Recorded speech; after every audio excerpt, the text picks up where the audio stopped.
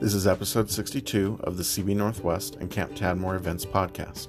We're continuing with the 2020 Annual Enrichment Conference, Everyday Evangelism. This is session 2, Tuesday morning with Jeff Vanderstelt, titled The Power of the Gospel. Good morning. How are we doing? It's really great to be with you. I looked at the shirts I had hanging in my room after last night and realized I had at least one flannel I could wear and fit in with the group well here. So hopefully you feel like I'm at home with you. I'm glad to be here. Many of you know me and some don't know me. My name is Jeff Vanderstelt. It's a joy to get to serve you today and tomorrow as we open God's Word together. My hope is that you will cherish the gospel more and more from our time together, and that it will more deeply impact your hearts to the degree at which it will lead you to bring it to your church with a new profound sense of its depth, its breadth, its power, its ability to transform your church and your community. So that's my heart. I want to tell you a little bit about myself, but I want to pray first as we consider the gospel together. Father, we are grateful that we can say with certainty because of Jesus' life, death, burial, and resurrection, and now his ascension and intercession on our behalf, that we are dearly loved children of God because of you. And in that we want to not only rest, but work. We want to work with all of your power that is at work in us. We pray that you would again show us the beauty of the gospel this morning, that by your Spirit you'd convict us in areas where we have chosen not to believe, or we walked away, or we thought it was just the beginning and not the totality of our faith. We ask that you would transform us into the image of Christ, that you'd convict us by your Spirit, and as a result, Lord, you would be glorified in our lives, in our churches, in our cities. We ask that you do this for your glory and our joy. We pray in your name, Jesus. Amen. Well, I've been married for 27 years this Friday. We're celebrating 27 years. My wife, Janie, yes, and we have 3 children that are coming to the later years of the later teen years, and so we're getting ready to send our oldest off to college, which is, some of you have already done that, so you're praying for me and my wife as we enter into a new stage, but that's starting to happen for us. So 3 wonderful kids that I'm so blessed to have. We're so blessed to have. I've been able to serve in a variety of roles over the years in the church. I was in youth ministry for several years. As James said, that's how Janie and I met, he and Mary Beth, and we were a part of Sun Life Ministries together, served in Seattle area and then in Chicago. I served in both startup of youth ministries as well as stepping into very broken situations where previous leaders had been inappropriately engaged in ways that led one to go to prison, another to lose his job, and so I've stepped into a lot of messes over the years. One of the last youth ministry I served in was at Willow Creek, and got to serve there for a few years and rebuild and design a more decentralized approach to ministry when we were there. Sense is different, but got to lead that. And in all of those places of ministry, especially with students, I continue to see something that happened. When we gave them the gospel, when we trained them up in how to make disciples, we saw students on the front line of mission.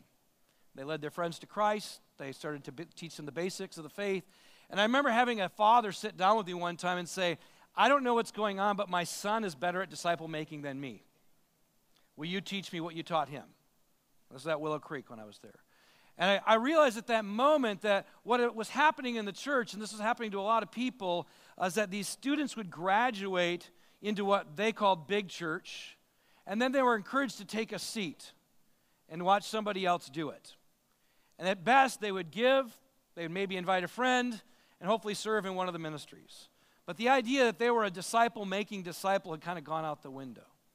And I watched a lot of these students leave the church, in fact, because they thought, man, I can find something more important to give my life to if the church doesn't need me, which is just a bit of a warning to all of us, because right now, you probably know this, but both the millennial generation and the next generation after them has far greater causes than we're often giving them in the church, and they're going away to other places because we're not giving them a cause worth dying for.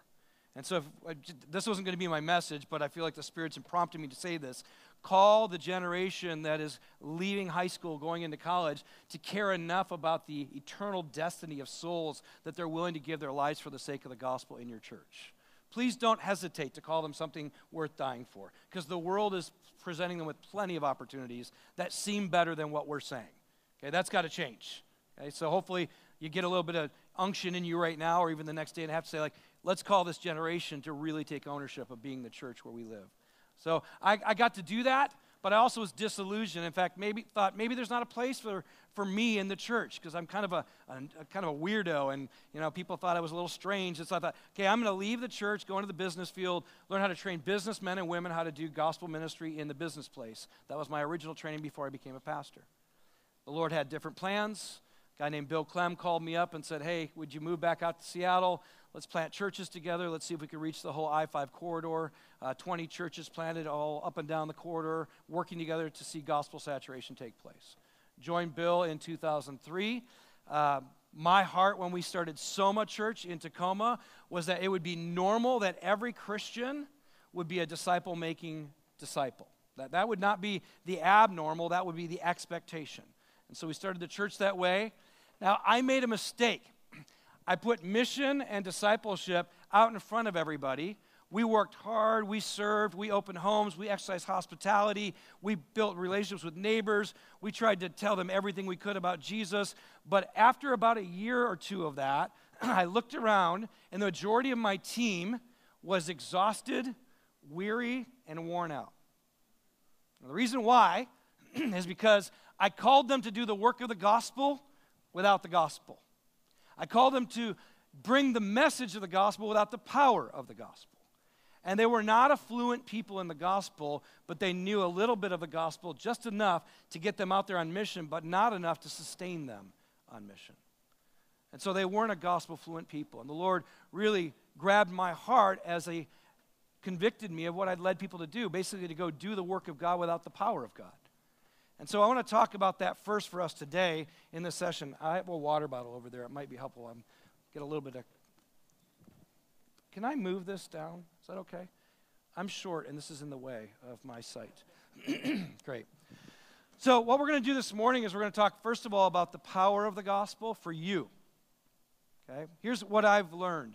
If you and I don't believe it's the power of God for salvation, we won't proclaim it, we won't form people in it, we won't lead them to walk it out in all of life. And so I want to start with you. I want to start with how do you receive the gospel? How do you respond to the gospel? Do you believe, as some have, I think, falsely believed, that the gospel is just the ABCs of Christianity and then everything else is what we add to it? Versus what Keller and others have said is it's not the ABCs, it's the A to Z of Christianity. It's the beginning, it's the middle, it's the end of all that we have and all that we are in Christ. And James quoted this verse last night and said the other side of it, he was ashamed of the gospel. Look at your Bibles in Romans 1:16, and this should be on the screen, so hopefully it's showing up. I am not ashamed of the gospel.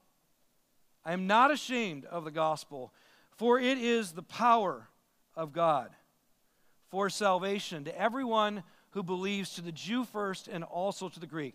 I know we know this passage, but I want to ask you, do you believe it really is the power of God to save?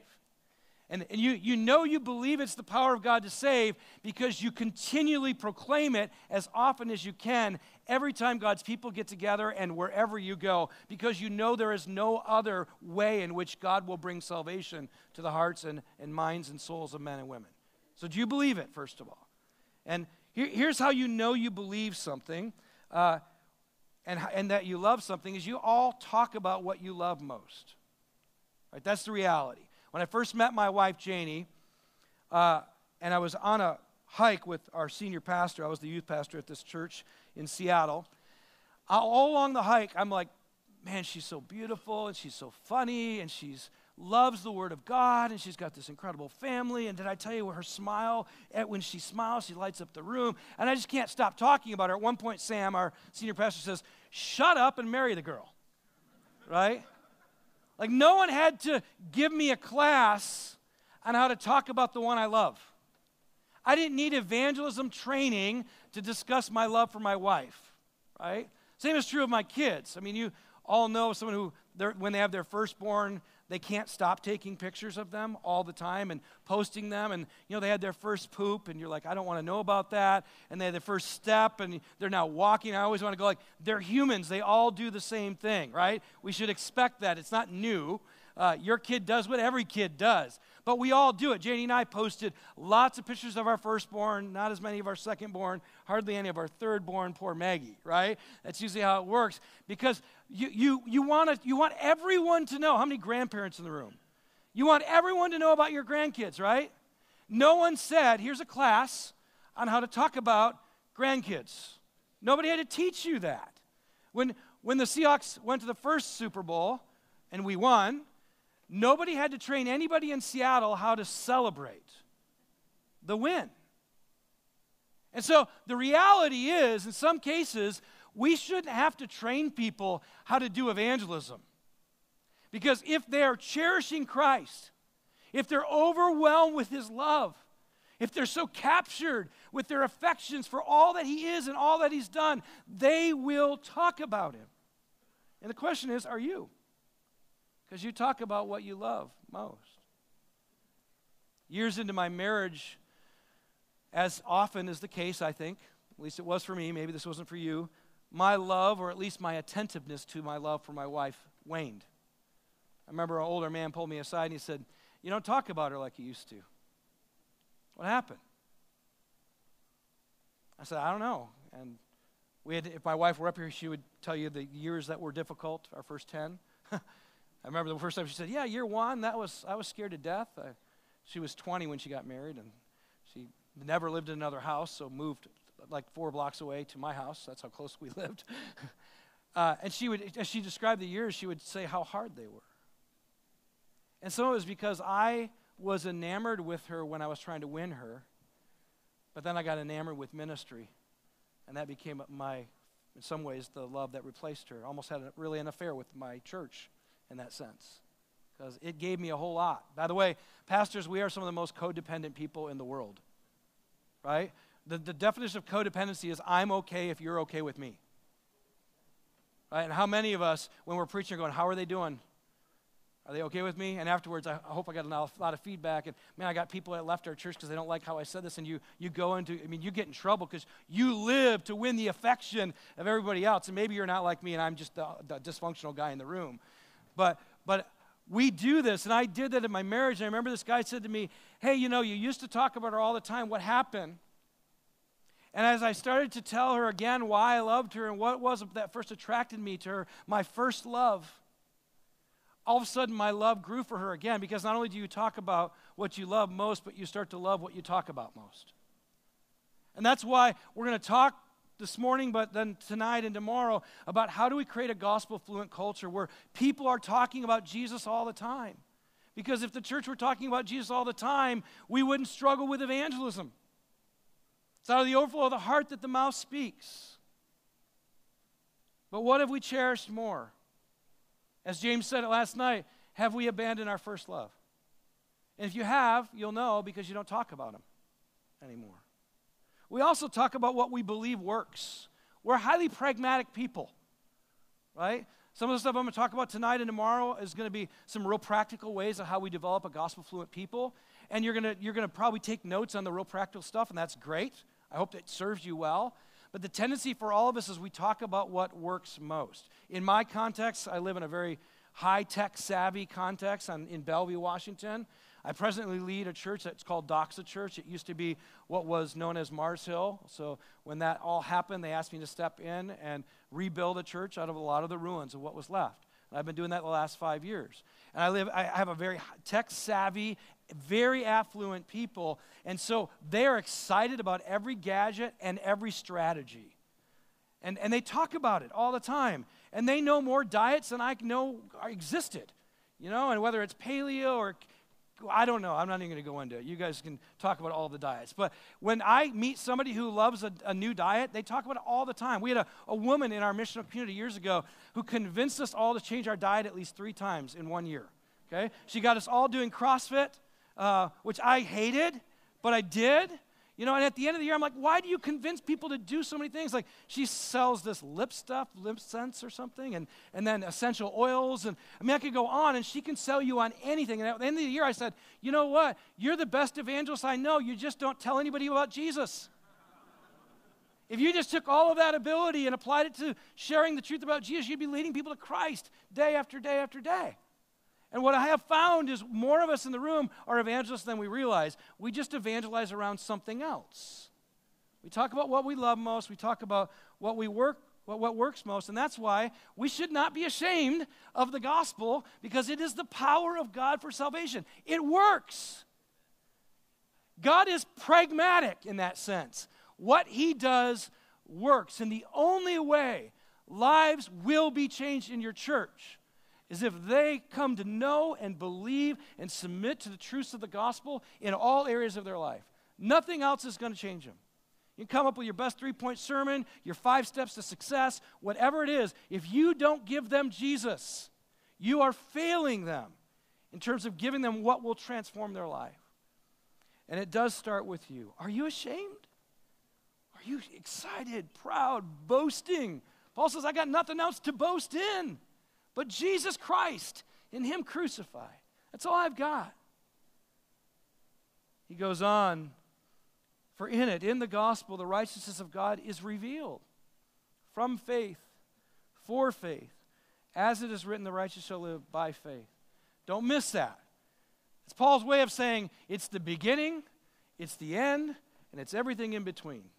The gospel is so good that it deals with our past, our present, and our future. So I just want to walk through those together. Now here's the tendency as I begin to preach on the gospel and what it is and why it's such good news, is many of us will go like, yeah, I've already heard that. And I would just say, if that's the response, then you don't really know it. How many of you guys have seen the movie Lion King? Remember that scene when the hyenas say, Mufasa? And they all go, oh. Remember that? And they're like, say it again. And they're like, they love the kind of fear that it creates to think of the king. Mufasa, oh. I tell my church all the time, every time I preach the gospel, you ought to say it again. Say it again. Because you have that movement in your heart where you go, yes, that is my song, that is my story, that's all I've got. Say it again. In the gospel, the power of God for salvation is being revealed. The righteousness of God is being revealed. God's way of making you what you were always meant to be is revealed in the gospel.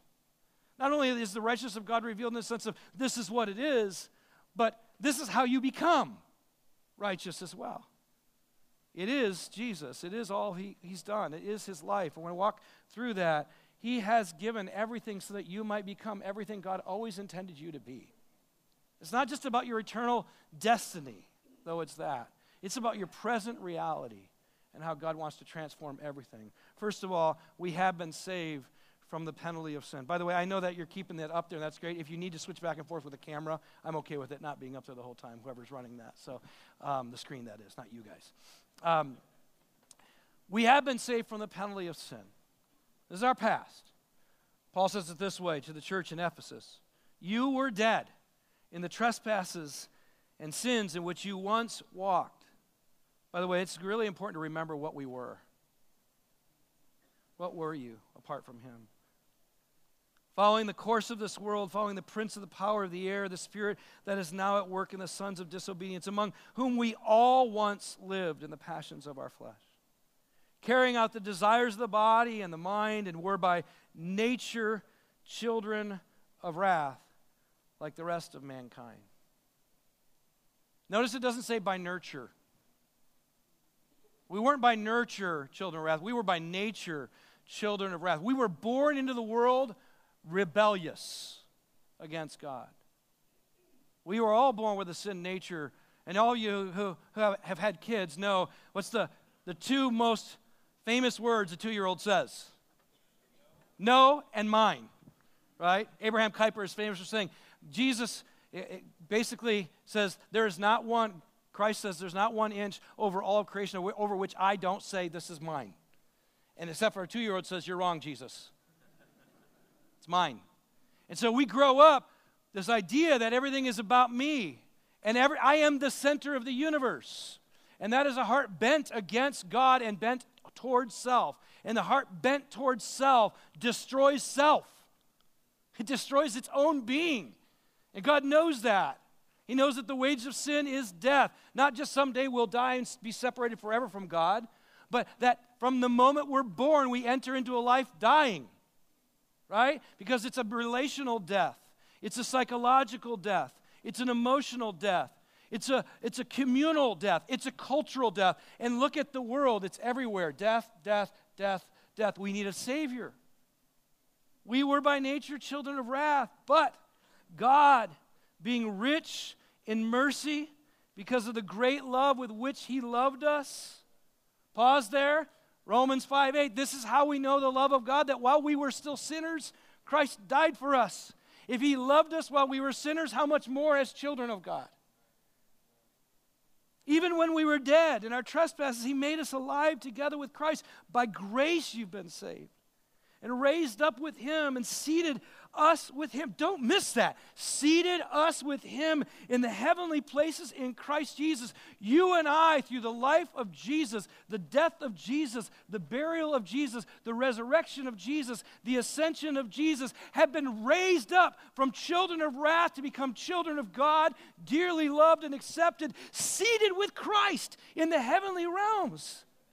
That's who you and I are in Christ Jesus. Do you believe that?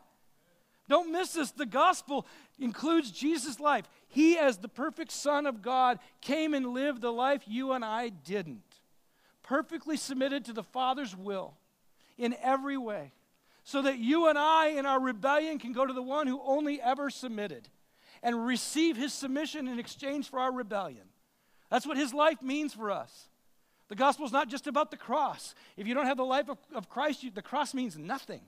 And so He did what you and I can't do. And then He went to the cross in exchange for us, and He offered Himself up as a sacrifice. And He who knew no sin, Paul says to the church in Corinth, He who knew no sin became sin so that you and I in Him might become the righteousness of God. I mean, are you walking around going like, I'm righteous? By the way, you ought to tell your church regularly, you are the saints. Yeah, we were children of wrath. We were sinners apart from Christ, but in Christ and through faith in what He's done, we have been called saints, holy ones. You know why most of us continue to walk in sin? Because we still think our primary identity is sinner.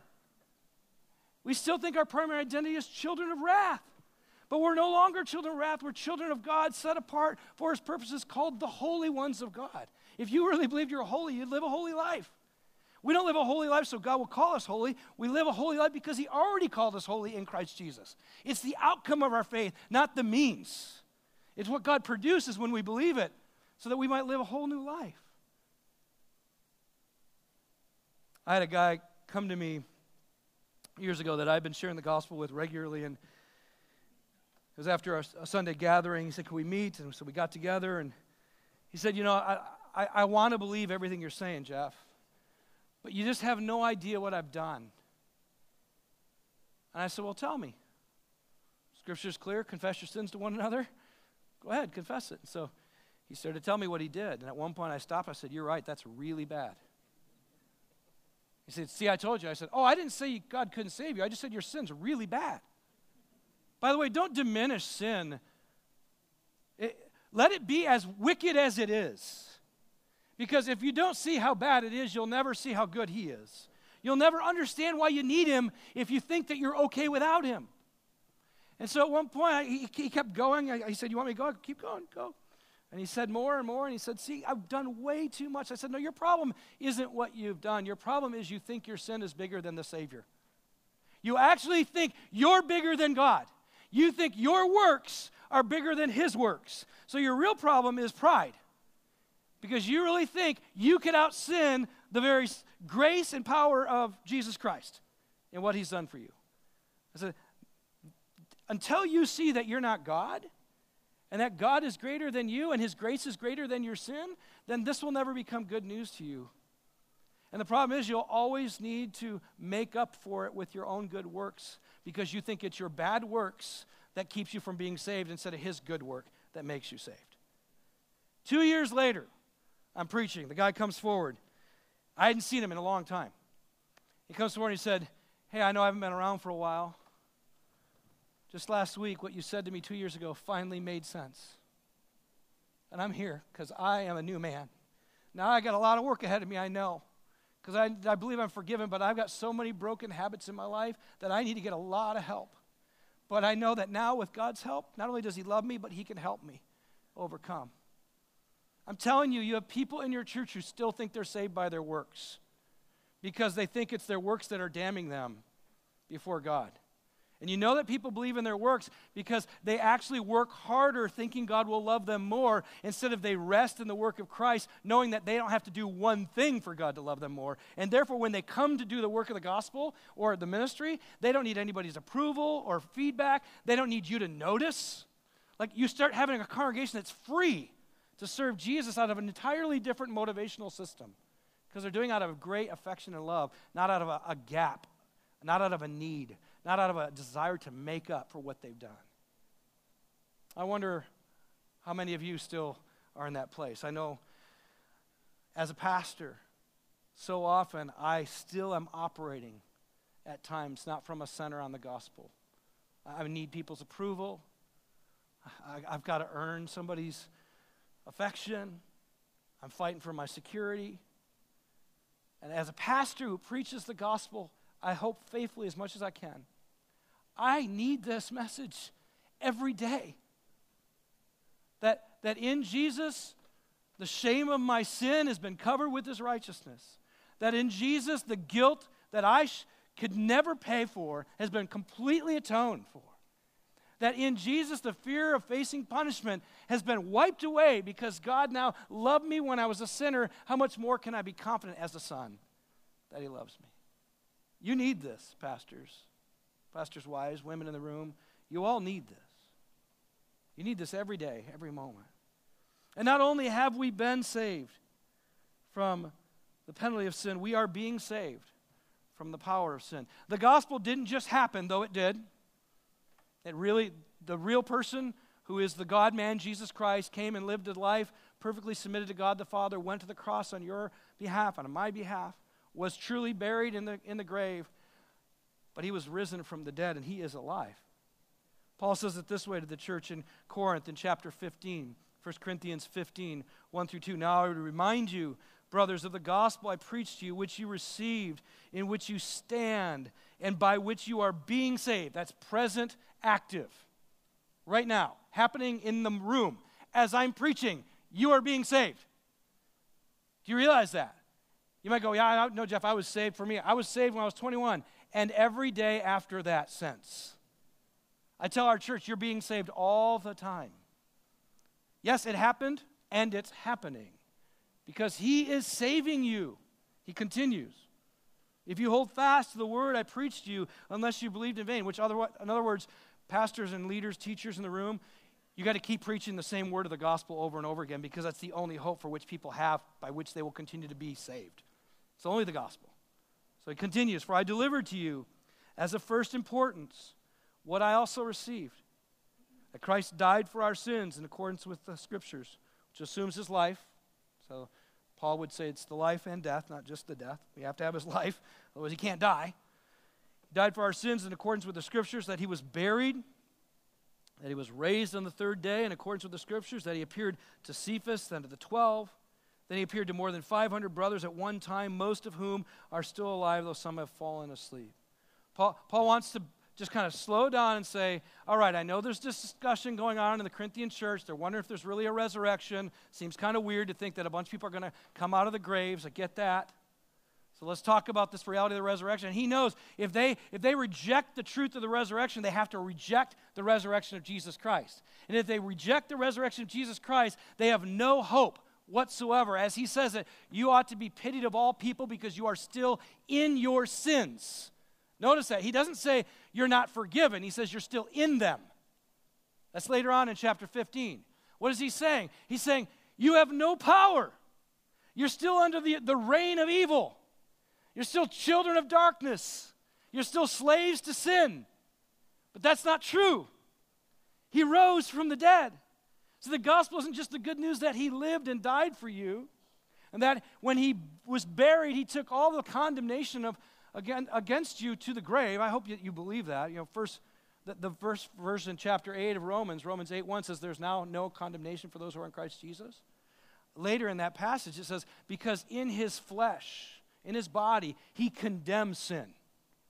What happened? He took sin with him to the grave, and he said, you don't get to win anymore. You don't get to have the final word over anybody that's in me anymore. I will have the final word over them.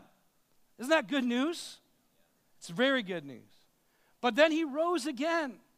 He rose again from the dead. I was talking to my daughter the other day. She's in she's a senior, and she's doing a religious studies class, which I'm amazed that they do where we're at.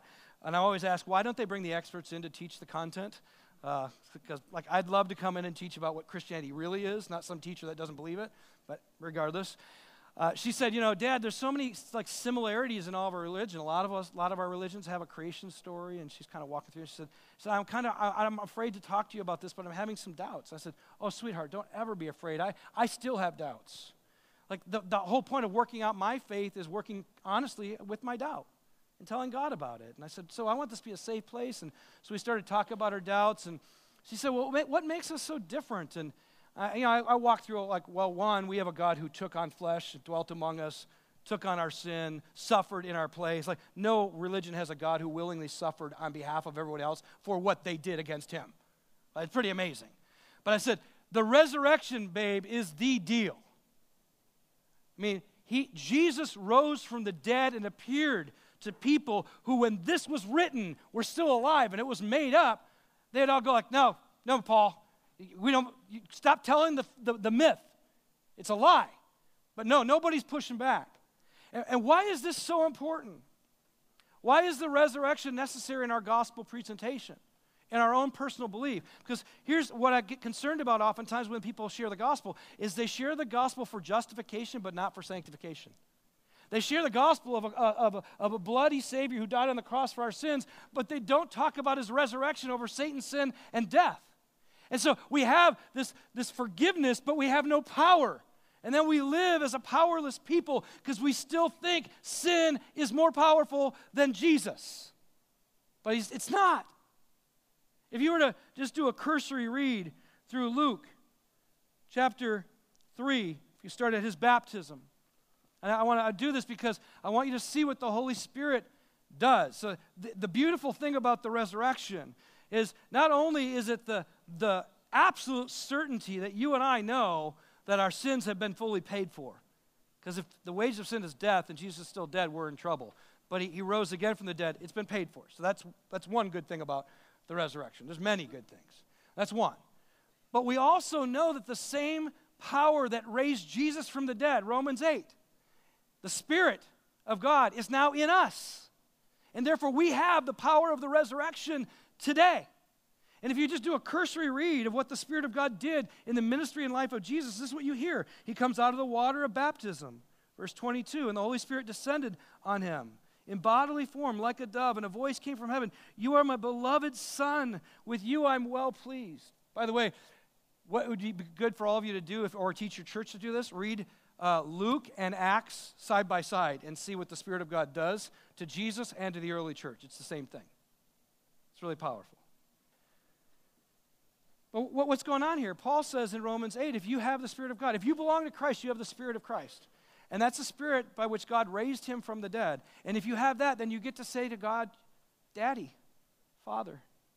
One of the first things that I look for in a person who's saying they're experiencing the new birth is, tell me about your relationship with God. What's God like to you right now? And if they don't have a sense of God's love, then I give them no assurance of salvation.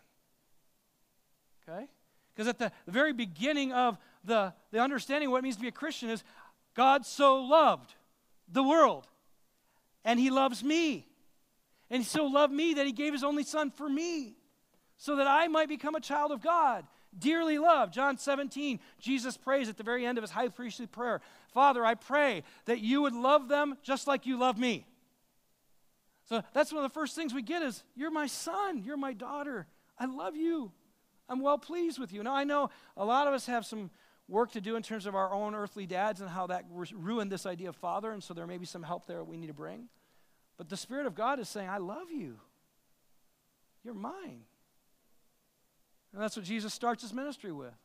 By the way, if you don't get up and before you preach or do whatever ministry God's called you to and start with the sense that you are deeply loved by God the Father, then you're going to be starting in the wrong place. You're going to be trying to earn his love instead of operating out of an overwhelming sense of his affection. But it goes on, verse 4, or chapter 4, we see Jesus, verse 1, full of the Holy Spirit, returns from the Jordan and is led by the Spirit in the wilderness for 40 days, being tempted by the devil. Don't miss that. In order to face his temptation, he has to be full of the Spirit. And then he spends 40 days just with the Spirit, just in solitude, silence, enjoying communion with God. And then he gets tempted. And most often when I ask this question, and you may do it too, how did Jesus overcome the temptation? What do people most often say? Scripture. He quoted Scripture. Partially true, but not sufficient. Because who else quoted Scripture here? Satan. So just memorizing Scripture and quoting it doesn't help you to overcome sin. You actually need the Holy Spirit. Right? Jesus, full of the Holy Spirit and the Word. Spirit and Word is what overcomes. Why? Because the Spirit of God is more powerful than the world, than the sin we face. Like, he is the victorious one. And so Jesus overcomes with the Spirit and Word. Then we keep going. Verse 14, Jesus returned in the power of the Spirit to Galilee, and a report about him went out through all the surrounding country, and he taught in their synagogues, being glorified by all. And he came to Nazareth, where he had been brought up, and as was his custom, he went to the synagogue on the Sabbath day. He stood up to read. The scroll of the prophet Isaiah was given to him. He unrolls it, finds a place where it's written, the Spirit of the Lord is upon me, because he anointed me. Don't miss that. How did Jesus preach the way he did? And don't say he's Jesus. Okay? It's telling you. Luke's making it really clear. Even Jesus needed the anointing of the Holy Spirit to preach the word in power. Because he anointed me to proclaim good news, sent me to proclaim liberty to the captives, recovery of sight to the blind, to set at liberty those who are oppressed, to proclaim the year of the Lord's favor. How did he preach? How did he proclaim? How did he heal? How did he set people free from demons? The Holy Spirit. That's how he did it. The power of God on the Son of God. Then he rolls up the scroll, gave it back to the attendant, sat down. All the eyes in the synagogue are fixed on him. And I love this. He says this, today the scripture has been fulfilled in your hearing. And they all spoke well of him and marveled at his gracious words. It's really important there. Gracious words means God-given. Okay, the word grace is a gift. We know that we often say grace is God's unmerited favor that he's given. I want to also say it's God's empowerment, unmerited empowerment, not just unmerited favor. When we hear the word grace, if we only limit it to God's posture towards us versus his empowerment of us, then we've misunderstood grace. Grace isn't just God loves you. Grace is God is now in you, empowering you for the work that you couldn't do apart from him. Grace isn't just about how you were saved. It's how you're being saved by his power, not your own. And then they say this, I love this. Isn't this Joseph's son? Here's what's going on. They're looking at him going like, we watched you all your life. What happened to you? You were just a carpenter's son. You never preached like this. You never healed anybody. You never, who are you? What happened to you? And Jesus just told them, I was anointed by the Spirit. I read it from the very scriptures. This has been fulfilled. Now, we also know this is the messianic fulfillment, right? But don't make the mistake of saying, well, that's Jesus, that's not us. Because John 14 says, whoever will believe in me, Jesus says, will do the same works that I do, and even greater works than these will they do. And then chapter 15, how? If you abide in me and I in you, you'll bear much fruit. It's not you doing it, it's him doing it in you by his Spirit. The resurrection of Jesus Christ, the good news of the gospel that he is alive, means that you are the living temple of God, having the same Spirit of God that empowered Christ to do everything he did. And so what happens at Pentecost when the Spirit is poured out? They proclaim the mighty deeds of God in languages people can understand. Don't miss it. They all preach. Men and women, young and old, every one of them is a preacher now. Remember when Moses, people were like hey man, there's some people doing stuff that you do and we should stop them. And he goes, man, I wish that all were prophets. Guess what? They are. The power of the Spirit, all God's people can be empowered to preach the good news with power and authority like Jesus did. And there's some of you going like, I don't know, I believe that. Then you're not reading the same Bible I'm reading. That's all I'm going to say.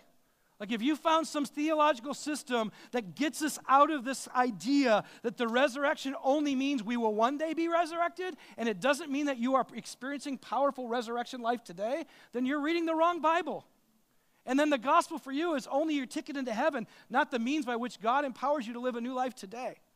That's why Paul says to the church in Philippi, work out your salvation with fear and trembling, for it is him who's at work in you both to will and to do according to his good pleasure. Years ago, I was working with a brand new disciple who was in her late 70s, and as you can imagine, had many, many patterns of sin that were not easy to get over. And we were talking about one of them in particular, and she, it was just how she was treating another person and unwilling to forgive and love and all these things, and so they weren't reconciled. And at one point I asked her, I said, do you want to do the good? Do you want to forgive? Do you want to be in this relationship? She goes, no. I go, okay, do you want to? She said, no. I said, do you want to? She goes, maybe. I go, do you want to? She said, maybe. And at one point I said, here's the good news of the gospel. God isn't waiting for you to want it. He's waiting for you to come to him to change the way you want. He will change your heart. He will give you new desires.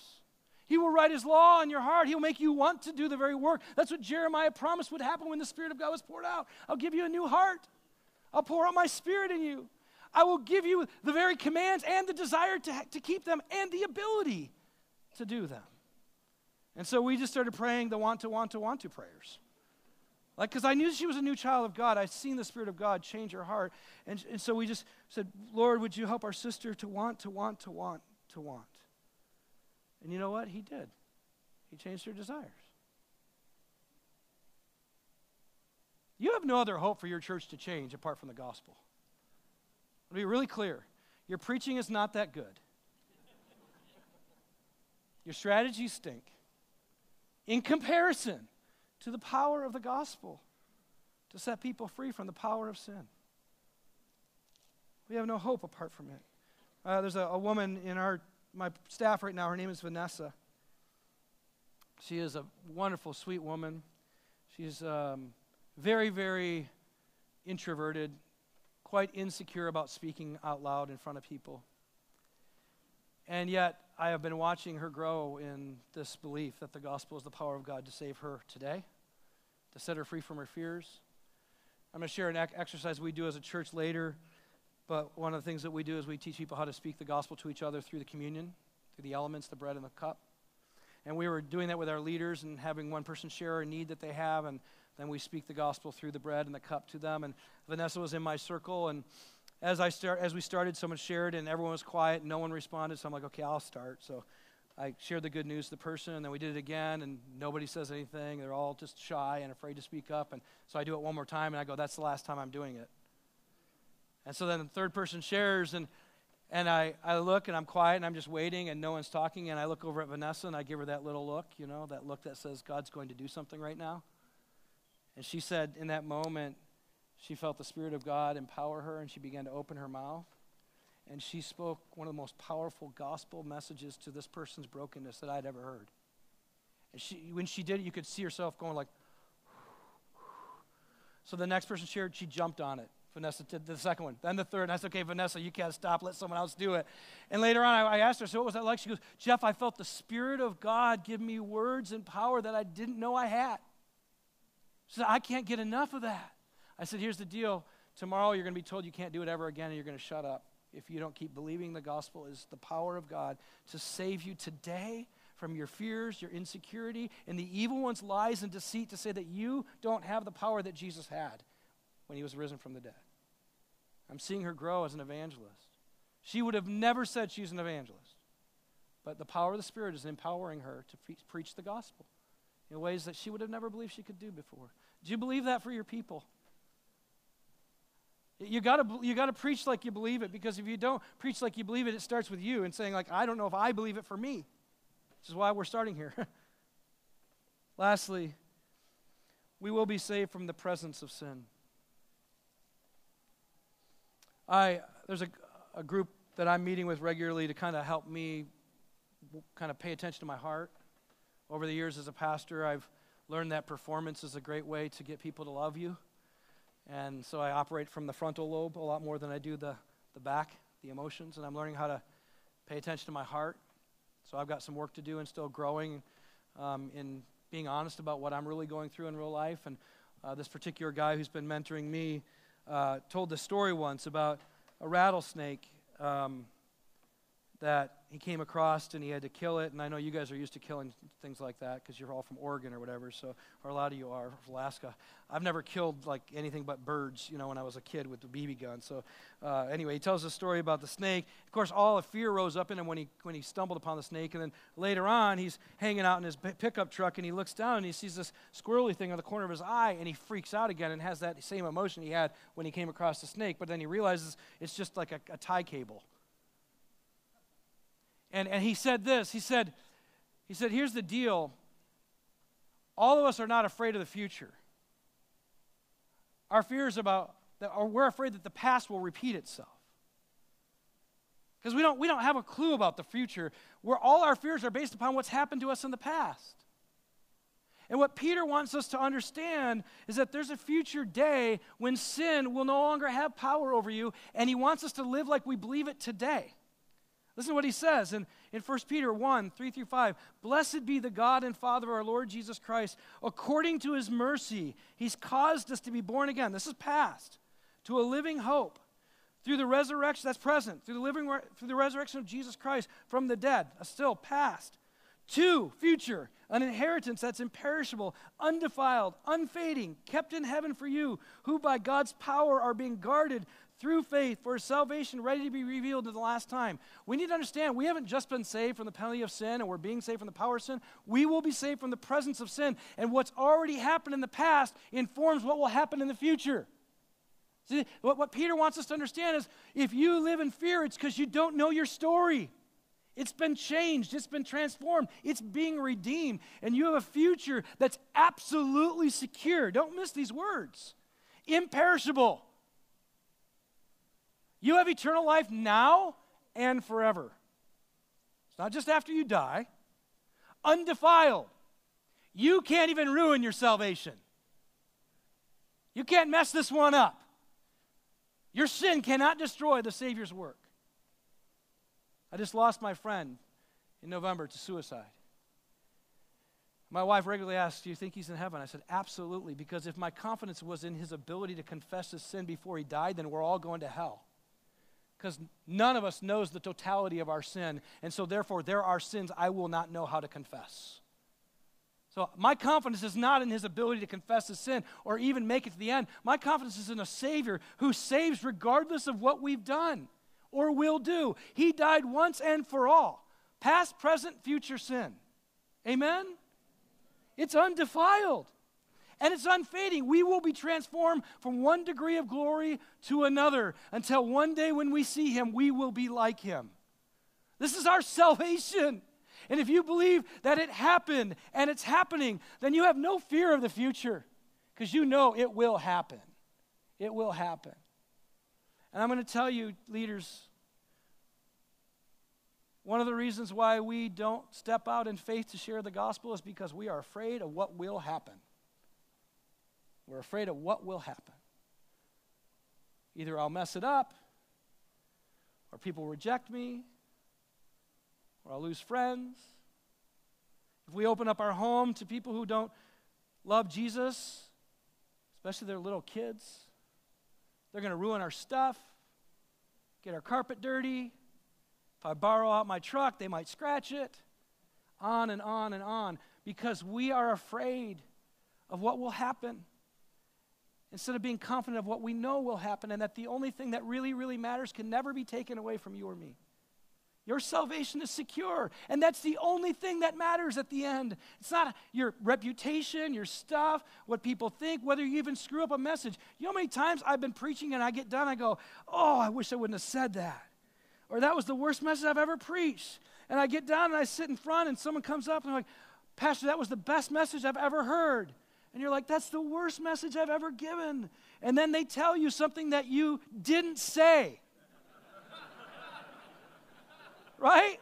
And they're like, when you said this, and you're inside, you're going, I never said any of that. And then you realize it's the Spirit of God who is saving, not you. And you're just a vessel to get up, and sometimes you're a fool for Jesus. And in that moment, the wisdom of God is seen through foolish men because we stand on something bigger and better and more powerful than us. And when you do that, people's lives are transformed. Their present reality has power because they get the Spirit. And then their future hope is absolutely secure. And you will have a people, because you believe it and you're leading them in it, who will begin to live out the truths of the gospel in ways that will transform your cities and your rural context and your suburban context. Amen? Starts with us. Starts with us. And if you would, maybe you can take a picture of this slide to talk about it later. Which aspect of the gospel do you struggle most to believe? I've been saved. Maybe you still have the guilt, the shame, overriding so much in your life. I'm being saved. Jeff, when you talk about the power of the Spirit, I'm just like, yeah, I don't know. I feel powerless to overcome sin. I don't even know if we can see people healed these days. Those things that Jesus did, I don't know that they happen anymore. I'm just going to tell you they do. In fact, James didn't say it last night, but it was in his message. It wasn't just good deeds that they did. They saw people healed. And when people are healed and you have to explain how, that's a really great open door to the gospel. Right? But you got to believe that he still heals. I'm just going to tell you testimony after testimony in our church in the last 5 years. I wish there were more, but we have several documented healings. People getting sight back, cancer being removed, people who could hardly walk, getting set free to walk. And I used to go like, yeah, I wish that was true. I believe it's true because the Bible says it's true. Jesus says, this is what you're going to go do. You're going to do the things I did. And so maybe you struggle to believe that. Or maybe yours is about, I will be saved. What you believe about the future is so being informed by your broken past, not the saving past, not the gospel, that you live with so much fear of what could happen instead of being confident what already happened will bring it to completion in the end. I don't know which one it is. And then, why do you think you struggle to believe that? And what would change in your life if you did? Maybe you can have this conversation with your spouse or your ministry team, your friends. But let me pray for you, because my hope every time I preach the gospel is that someone got saved. Right? Did you get saved today? I did, because I'm being saved. It doesn't just happen once. It did happen once, but it's still happening. Let's pray. Father, there is no better news than your love for sinners, and your power to make us saints, and the resurrection of Jesus Christ to empower us to live a way that pleases you and is the most abundant life possible. And we are certain, because of what you've already done, that you will complete what you started, because you are faithful to your word. You always have been. You always will be. And so we boast in you and not in self. We boast in you and not in our ministries. We boast in you and not our strategies. We boast in the gospel of Jesus Christ. And we pray that you would teach us to talk about it more so that we would love it more, that we'd return to our first love, that we would realize there's nothing that works better than the power of God for salvation through the gospel. We ask that you'd help us to believe it, to walk in light of it, to proclaim it, and to equip your people in it. In Jesus' name, amen. Thank you.